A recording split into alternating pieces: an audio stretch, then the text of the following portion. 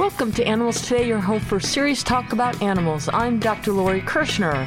You know, one of the biggest myths surrounding the vegan diet is that vegans don't get enough protein, right? Most common question vegans are asked by meat eaters, where do you get your protein from? And I'll specifically address that question in a minute. But the problem here is meat has really become synonymous with protein.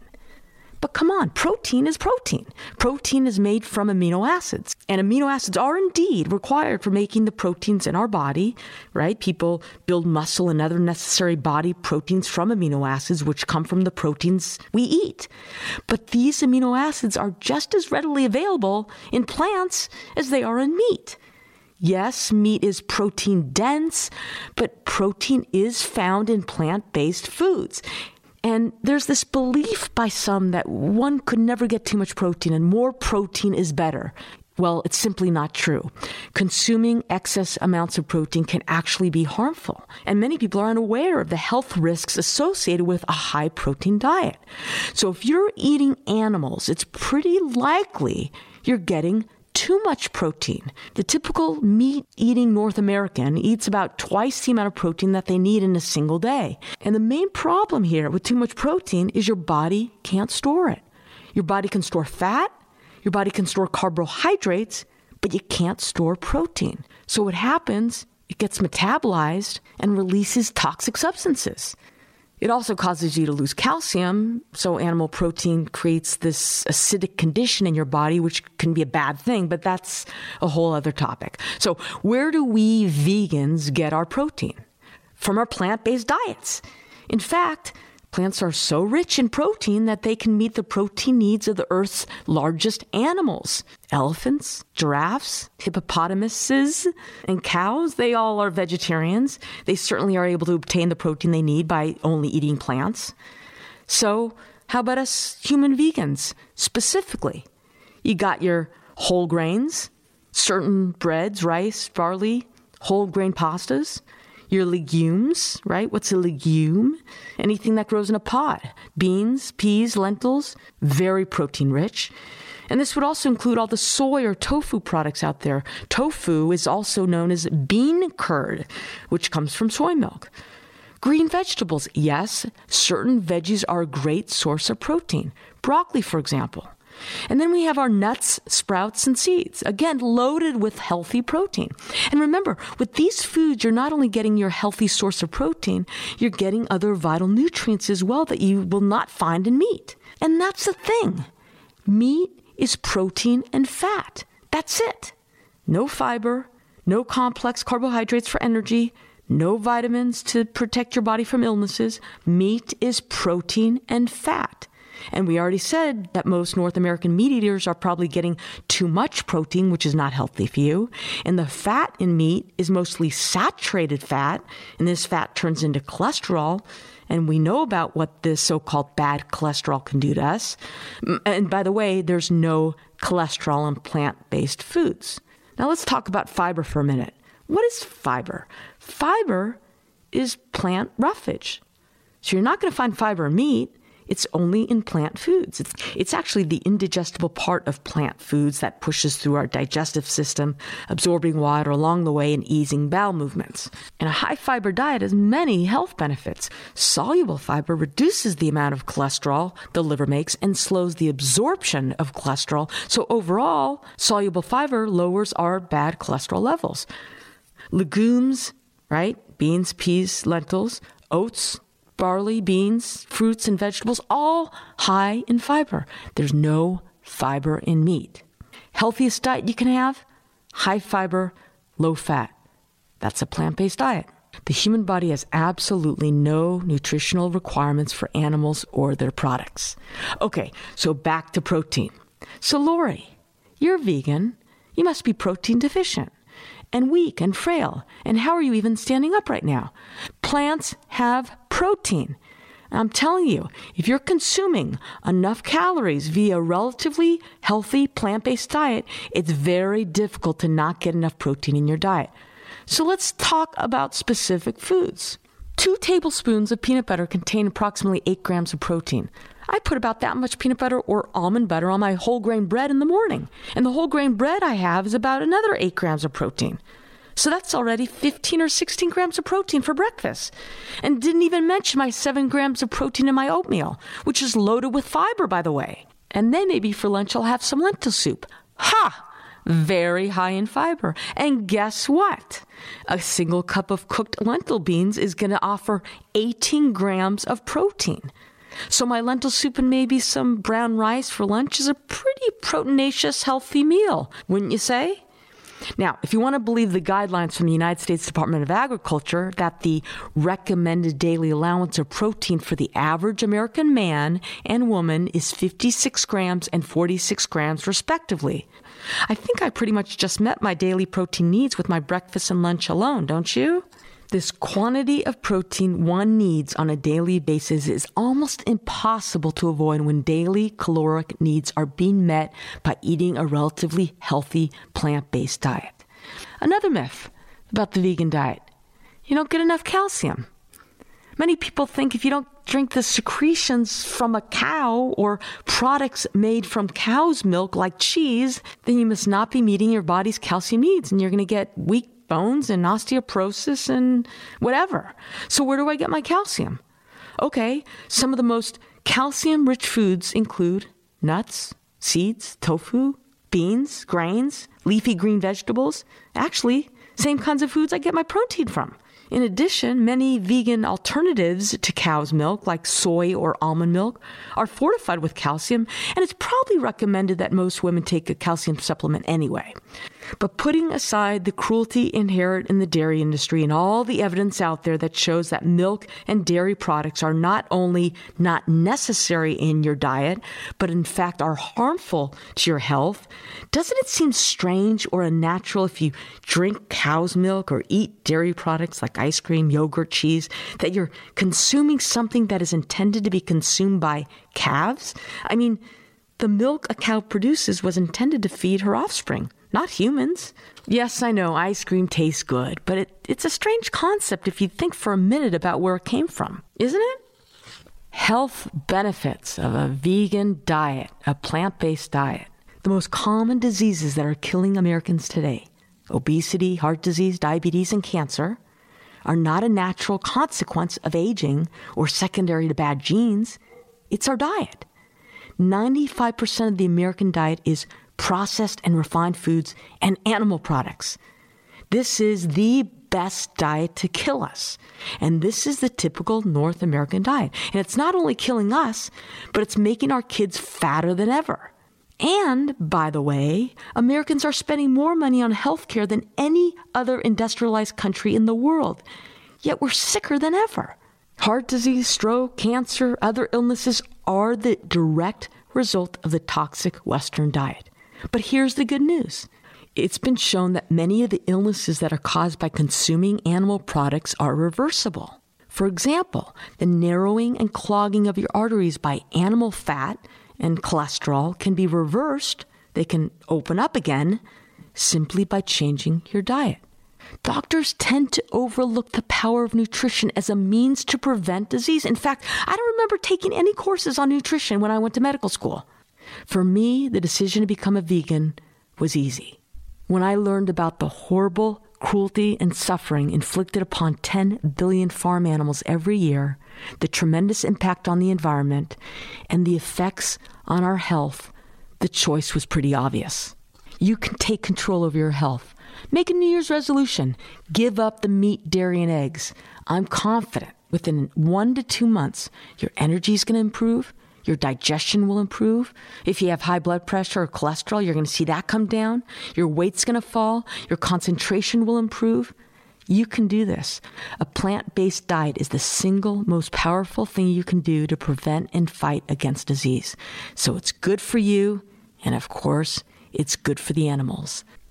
Lori, did you see the story about that cute little penguin and the guy in South America? Yes, that was adorable. Okay, so there's this elderly man. He's a retired bricklayer in Rio de Janeiro, Brazil, and he rescued and saved this cute little penguin who had oil all over him or her. I'm not sure the gender of this little penguin. Anyway, he saved this penguin who was languishing on the rocks in 2011.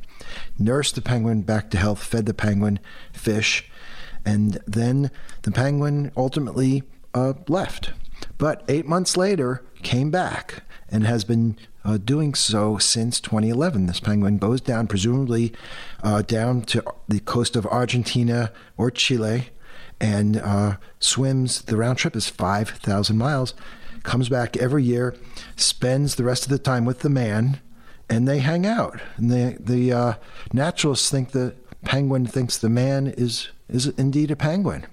And they snuggle together, and he's feeding it. No one else is allowed near the penguin. The penguin will peck at other people, but it's like he sees the man, and he just honks and wags his tail like a little dog with just delight. It's really cute. Every year he does the same thing? Every year since 2011. That's adorable. Yeah.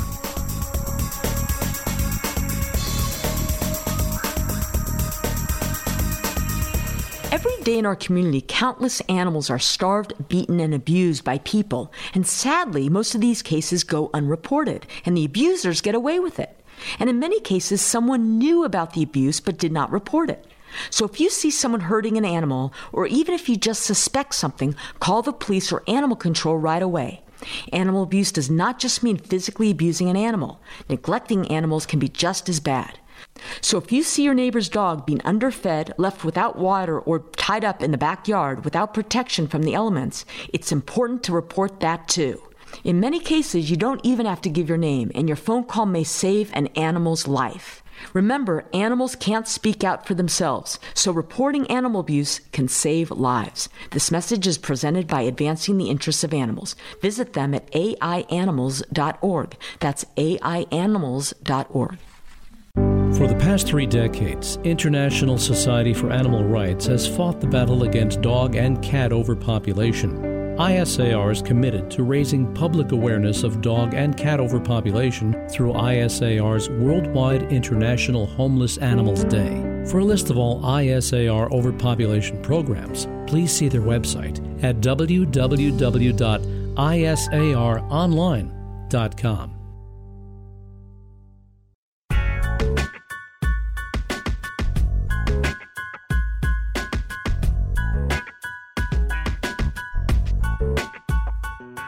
Welcome back. A few years ago, I had a very interesting talk with the State Attorney Frances Carlisle, and she had some interesting things to say about Leona Helmsley and her dog Trouble, after which we moved on to other topics. Let's listen now. Let's talk about the queen of the mean, Leona Helmsley, and her dog Trouble. She left millions to her dog. Can you tell us about that? Leona Helmsley, who loved dogs, I have to say, I give her a lot of credit for that. She set up a pet trust for her little dog. She had a little, I think it was a Maltese named Trouble, and she put $12 million into that trust for the dog.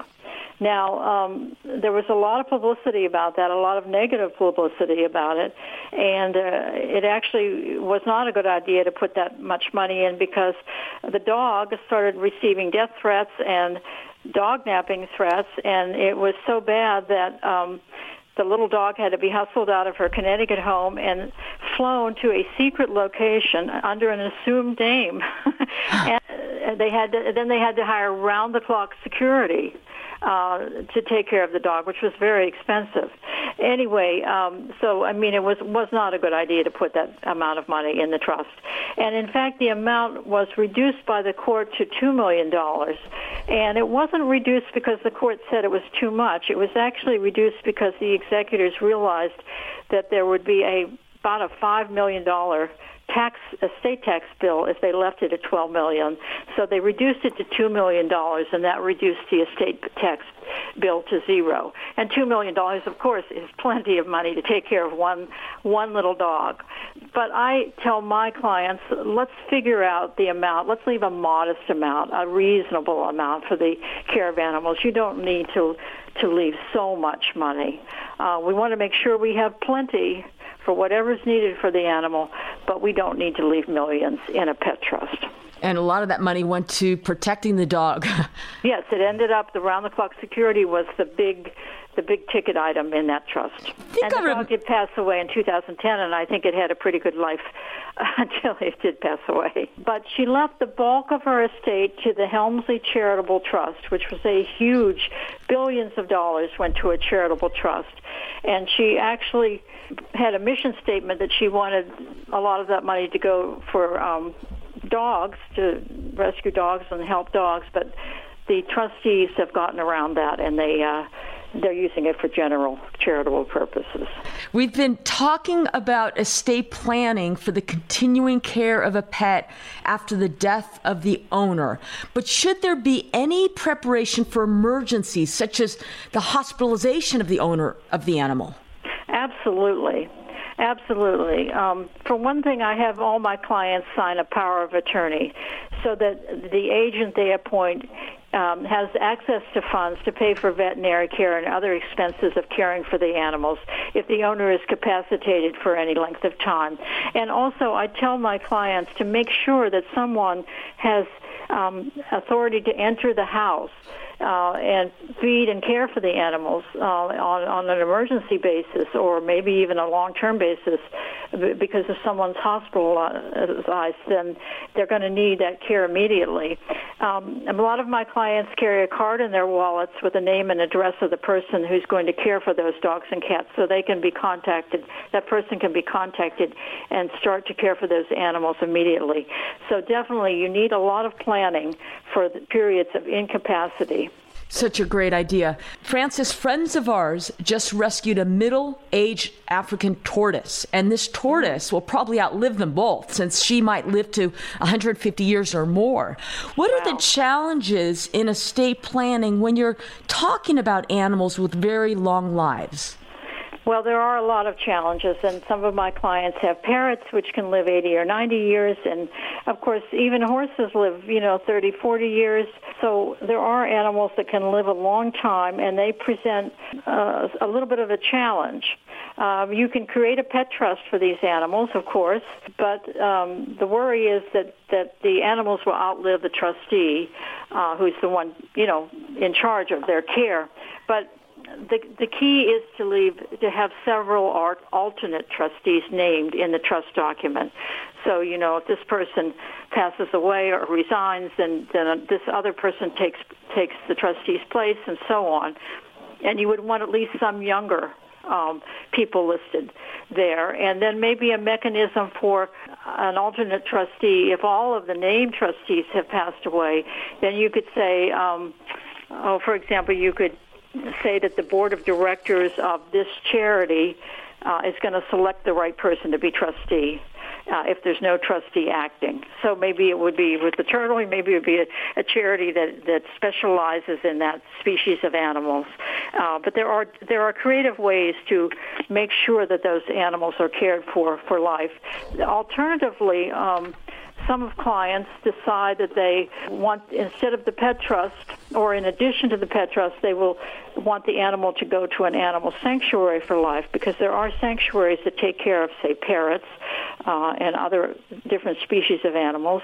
And there's sanctuaries that have been in existence a long time and that are well run, and the animal can go and live at the sanctuary for life. You do want to check them out, though, to make sure it's good and it's well funded and it's going to last and be around a long time before you make that commitment to send your animal to a sanctuary after you die. So, Frances, do you want to share with us a recent case that you handled? Sure. One that really tugged at my heartstrings was the case I heard about, a case of these two elderly women who had been rescuing cats all their lives in Brooklyn. And they had a big house, and it was filled with cats, and they were, doing a great job taking care of all these cats. There might have been 40 or 50 cats, but both of the women were sick. And one was in the hospital or in a nursing home, and the other one was going into the hospital very seriously ill. And they had made no plan for these animals. So a neighbor alerted me, and I was able to quickly do some documents, and they were competent to sign these documents. have money go to a really good rescue charity upstate that had a little house on their property. And the arrangement was made that the neighbor actually knew all about this charity and helped with this greatly, that when they passed away, all these animals would go up to this charity and they would all live together in this little house. And fortunately, there was enough money that these two ladies had that all of this could be paid for, and the charity wouldn't be out money, and they would have enough to care for these animals for the rest of their lives. And so that was something that was done that if it had not been done, there would have been, close to 50 cats, a lot of them elderly, with really nowhere to go and no money to help in their placement. So I was glad I was able to do it. So, with this planning, everything was fine. Without the planning, it would have been a disaster. Very good story. Frances, what is the most important thing you could tell our listeners who love their companion animals? Well, the important thing is to start thinking about what a plan for your animals. Take the first step and think about what you would want to happen to your animals, and then seek out somebody, an attorney, who can help you implement that plan, and somebody who has a concern for animals and an interest in this area of the law. And then you will be doing right by your animals. Trusts and Estates attorney Frances Carlisle, thank you for giving us this important information. Thank you.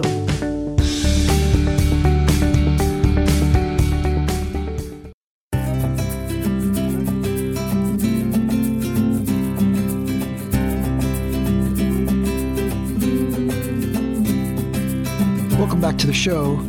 We're all interested in driving safely when we've got the dogs in the car, and you see a wide range of behaviors going from the people who like the little dog in their lap, which is something we always cringe about, and we're afraid the dog's going to distract them or jump out the window or whatever. The dog in the passenger seat, that's not much better, maybe a little bit, but they're going to be a projectile if you've got to stop suddenly. Dogs in the back seat, that's probably a little better anyway. And of course, the dogs in the back of the pickup truck just roaming around back here, that's brilliant. Love that. What are the car manufacturers doing to improve and promote dog safety when you're driving with your dogs? Volvo, it turns out, has been interested in this for a long time, and they've been incorporating safety equipment into their cars. Another company that's interested in this especially is Subaru. There's a lot of aftermarket gear available, like nets and harnesses to keep your dogs where you want them. Along with Harris Poll, Volvo has just put out a poll of 1,342 pet owners to learn more about this, and almost all of them said they've driven with their canine companions, but 48% said they did not own any safety gear for their pets for the car, and 41% said they let the dogs ride in the front seat, which we don't really like. This was strange. 23% of the respondents said they used human seatbelts to harness their pet. I just don't see how that's going to work at all. And only 5% said they used the built-in pet safety harness that came with the car. That doesn't surprise me. These things are unwieldy and really basically a pain in the neck. So in my view, there's still a lot of safety improvements that need to be developed or need to be employed when you're driving in your car with your dogs. Please don't drive with the dog on your lap. That really bugs me. And I remember, Lori and I, when we were on that little road trip with our dogs, and we were staying at a sort of resort, and we were on the ground floor. We had a little patio, and next to us, we didn't have our dogs with us that time, but there was a couple next to us. They had 3 large dogs. They were traveling in an SUV, and in the back, they've got these 3 kennels, each holding 1 dog. And they got the dogs out of the car, and I can hear them barking in their little patio apartment, and they deconstructed these little crates, and they used them as barrier gates and made a little enclosed area on the porch for their dogs. So the dogs got to hang out outside with them without being tempted to run away and then go inside. It was the most clever thing, and certainly probably the safest way to drive with your dogs would be to have a crate, put the crate in the back, tie down the crate, and then your dog's in the crate, right? That's a lot of work. So maybe we can figure out a better solution. Okay, with all the hullabaloo about that high school in Florida and the tiger and other animals they had on display, I thought I would talk a little bit about captive tigers in America. There are thousands of captive tigers, and they're generally all exploited, and they are owned by these roadside zoos and attractions largely, and really what happens to these poor animals and the cubs is just a tragedy, and it is just ridiculous that it is still legal, but really it is. And there's this term called cub petting. Remember that one? And in cub petting, the idea is to create cub tigers, and then when they are at the right age, which is approximately 8 to 12 weeks of age, you are permitted with your little license to pass the tiger around and let your paying customers get pictures of them holding these little tigers. And these cubs, it's really a shame. They're removed from their mothers as infants instead of being with them for 2 years, and they're passed around from person to person, often for like hours at a time. They can get dehydrated, they can be totally stressed out, and they're also exposed to viruses like canine distemper virus that dogs carry. It's very lethal for the big cats. They are fed by bottle. They don't have regular diet, so they can become malnourished, and they get this thing called metabolic bone disease, and the bones are weak and they break easily. And then you're left with crippled, injured tigers. The window for these tigers to make money for their owners is very narrow, so they have to get a lot of viewings and paying customers right away, and sometimes the owners reportedly delay the normal feeding of these tigers to extend their value. So these tiger cubs are really abused. Of course, their mothers are also abused. They are bred at usually a very rapid pace. Usually, like I said before, they will stay with their cubs for as long as 2 years in the wild, which means that they would only produce a litter like once every 3 years. But when the cubs are removed from their captive mother and then they are forced to have another litter, they can have up to 3 litters per year. And this obviously is very stressful for the health of the mother, and it's just absolutely cruel. Now, the public doesn't really know what's going on. They are kept in the dark about this. They think it's a cute thing, and you get a picture of your kid holding a tiger, and they are being misled. They are told it's educational. They are told that it supports conservation, which it does not. There's nothing about conservation in this whole industry of cub breeding and petting. Most of the tigers in roadside zoos are actually hybrids. They're crosses between different subspecies, and that means that even if you could find a place to release them, they totally are unsuited to life in the wild. It just could not happen. And besides, these places are not going to release them anyway. Moreover, if you cared, and I don't think they do, releasing these hybrids into the wild would just mess up the whole genetic pool anyway in the wild. So that's not a good idea. So it's just a huge mess. We need stronger legislation. IFAW, one of our favorite animal welfare groups in the world, is trying to do something about this, and really it's going to take nationwide legislation to just make the private ownership of big cats just illegal. Hi, it's Dr. Lori Kirshner, host of Animals Today Radio, and I'd like to invite you to join me each week right here for the latest animal news from around the globe.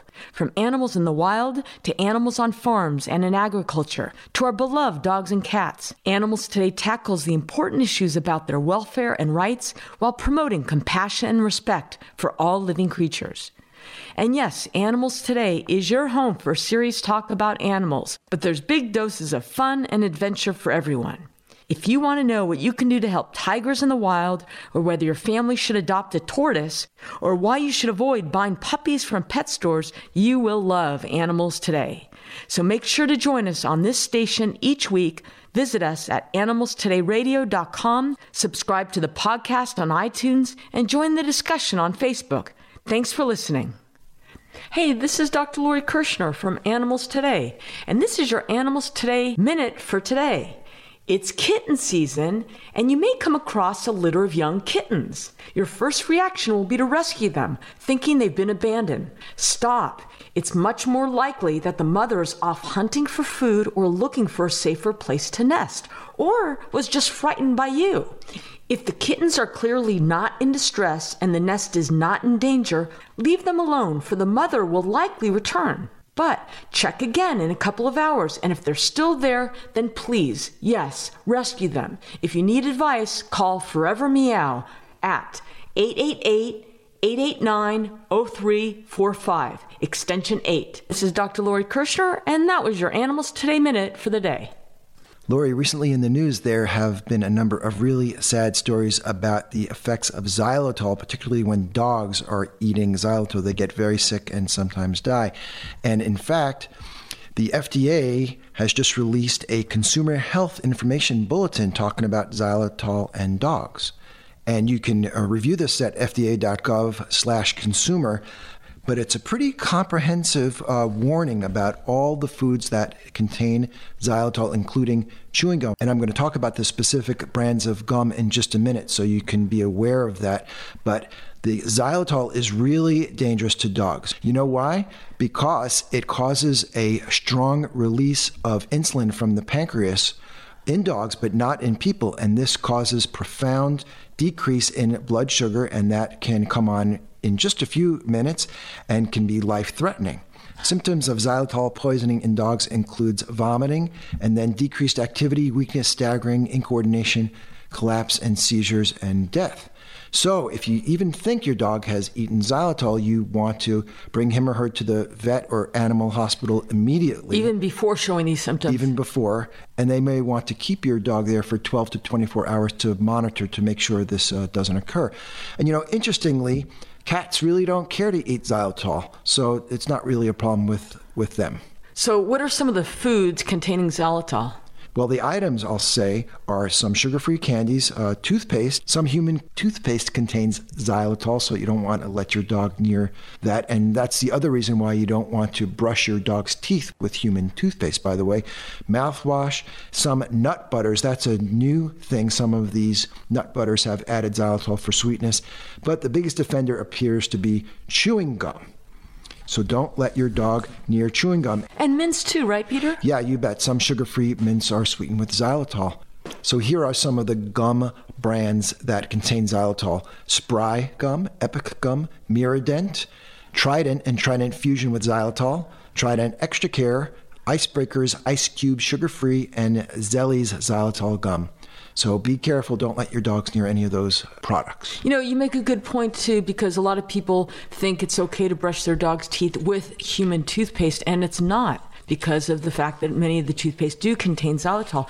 In addition, people think, well, my dog has bad breath, so I'm going to have my dog drink some mouthwash. Well, that could be dangerous as well. And finally, this is interesting news about the nut butters, Peter, because a lot of people think that, any of the peanut butters, they're safe for dogs, and they may not be. So look at the labels.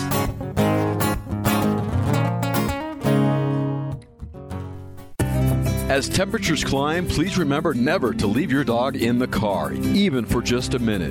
Because even with the windows cracked and your car parked in the shade, the temperature inside can climb up in a matter of minutes, high enough to kill your pet. If you love your dog, leave them at home. And if you see a dog or other pet in a car, you may only have a minute to save their life.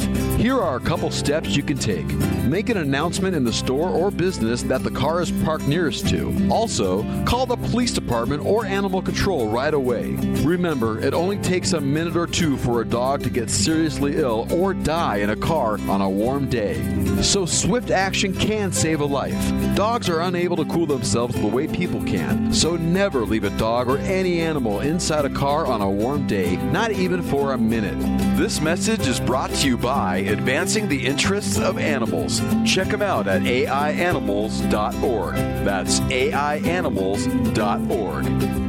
Hi, this is Lori. And it's Peter here. And make sure you check us out at animalstodayradio.com. Animalstodayradio.com. And visit us on Facebook.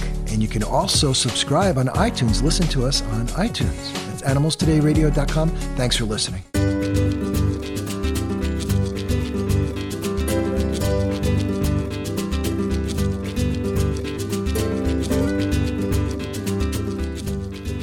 This is Dr. Lori Kirshner from Animals Today. Here's a question for you. What do game show host Bob Barker, actress Tippi Hedren, journalist and author Jane Velez Mitchell, and rock legend Paul Rogers all have in common? That's right. Each one has been a guest on Animals Today. In fact, people from all walks of life, like scientists, lawyers, dog and cat rescuers, and whale protectors, have shared their views and described their work on behalf of animals on the show. So keep up on the latest and most important animal news and issues from around the world each week right here. Make sure to join the discussion on Facebook and subscribe to the podcast on iTunes. And of course, I welcome your ideas and suggestions, so feel free to contact me at Dr. Lori, that's DRLORI, at animalstodayradio.com. See you next time. Today's Animals Today Minute is about the Danube Delta. One of the most biodiverse places on Earth is Romania's Danube Delta. Home to more than 5,000 plant and animal species, only the Great Barrier Reef can boast more. This ever-changing delta, where the Danube meets the Black Sea, has 30 distinct ecosystems including marshes, grasslands, reed beds, wetlands, and a forest. After the fall of communism, agricultural areas were allowed to be flooded again, and its prior natural state has largely returned. The Delta is one of the world's top destinations for bird watching, and visitors can view a variety of species including herons, egrets, and kingfishers. Other notable birds found there are bee-eaters, the very colorful European roller, and the hard-to-spot Ictron warbler. In fact, more than 300 bird species call the Delta home or pass through it. In the summer, great white pelicans congregate and red-breasted geese are there in winter. The Delta is simply a delight for wildlife photographers. When you visit, it's best to take a multi-day tour with an established eco-friendly tour company. The Delta is sparsely populated by people, and there is very little infrastructure like running water. Another rare feature of the Danube Delta is the oak forest, home to wild horses, turtles, and snakes. But, at least for now, tourists are not permitted in this pristine zone. And that's your Animals Today Minute for today. Welcome back to the show. Hey, Peter. Hey, Lori, how you doing? I'm great. Peter, the third week of July is Coral Reef Awareness Week, and I thought we'd talk about coral reefs and see how much you know about coral reefs. I was not expecting this. I know. So, coral reefs, as you know, are rocky mounds formed in the sea by living things through the accumulation and deposition of calcium carbonate, also known as limestone. Coral reefs serve as homes which house many species of fishes, corals, and many other types of marine life. Peter, what are coral reefs mostly made up of? Polyps, algae, marine life, sand? I'm going to say polyps. That's correct. An individual coral is known as a polyp. It's a very small and very simple organism consisting mostly of, ready? Guts, tentacles, and a mouth. Toes, a mouth, and a chin.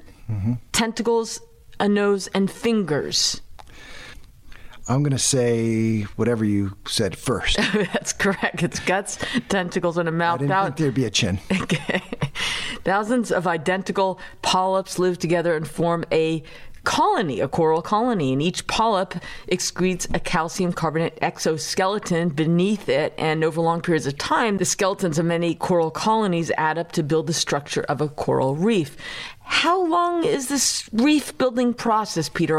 Like, are we talking in weeks, months, or are we talking decades and centuries?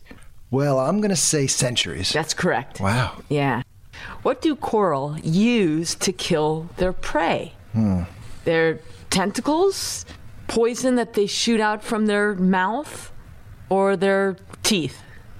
Oh, I don't think it's the poison shooting. How about tentacles? It's the tentacles. So there's the stomach topped by a tentacle-bearing mouth. The polyps extend their tentacles at night to sting and ingest tiny organisms called plankton and other small creatures. Yeah. Reefs occur in shallow areas or in deep waters or both? Oh, I think shallow. Yeah, you're doing really good on this quiz, Okay. by the way. Coral animals that build tropical reefs require sunlight, so they're found in clear, shallow ocean waters. What does it mean when a coral reef is brightly colored? Is it overheated? Is it alive and healthy? Right. Or is it trying to attract more marine life? Oh. Well, it's alive and healthy, and maybe number 3 also. I don't know. I think alive and healthy is the answer. Coral reefs cannot live in temperatures less than how many degrees? 40 degrees Fahrenheit, 65 degrees Fahrenheit, 75 degrees Fahrenheit, 90 degrees Fahrenheit. Oh, how about 65 That's Fahrenheit? right. Okay, yeah. This is so interesting. What percentage of all marine fish species live at least part of their lives on coral reefs? Wow. Okay, I'll throw a number out there. I'm going to say 20%. 1/3. Yeah. Isn't that amazing? Which is at least 5,000 different species of wildlife. So we do need to protect those reefs. We sure do. The diversity of fish found on reefs is just huge. You ever been scuba diving? Never. I don't think I'd like it. No? How about snorkel? You okay with that? I'm okay with snorkeling. Okay. Just going deep with oxygen in a tank scares me. Yeah. How about you? One time when I was a teenager. Did you like it? I liked it, but I don't think I knew enough to be sufficiently cautious. Would you do it again? No. Why? I'm a scaredy cat. Okay. I would go snorkeling. We should go reef snorkeling. It looks beautiful. I would love to do that. Yeah. So we know how important coral reefs are to life in the ocean, and despite this, all of them in the world add up to less than 1% of the seafloor. Isn't that amazing? What's the largest reef in the world? Let me give you multiple choice. Okay. The Florida's Big Reef, the Sea Reef, the Fence Reef, the Great Barrier Reef.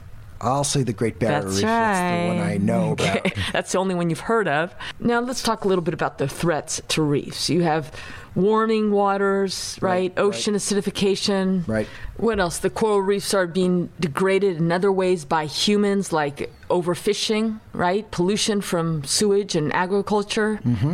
And the fishing with the cyanide. I guess they dump cyanide in the water to stun the fish and make it easier for them to capture them. Is that correct? Right. And then sedimentation from poor land use practices. So reefs and their wildlife are also affected by the aquarium trade, right, Peter? Oh, yeah. Reefs and their wildlife are collected to serve as aquarium pets or decorative items. More than 1,800 species of reef fish, 140 species of corals, and 500 species of other invertebrates are used by the pet and home decor trades.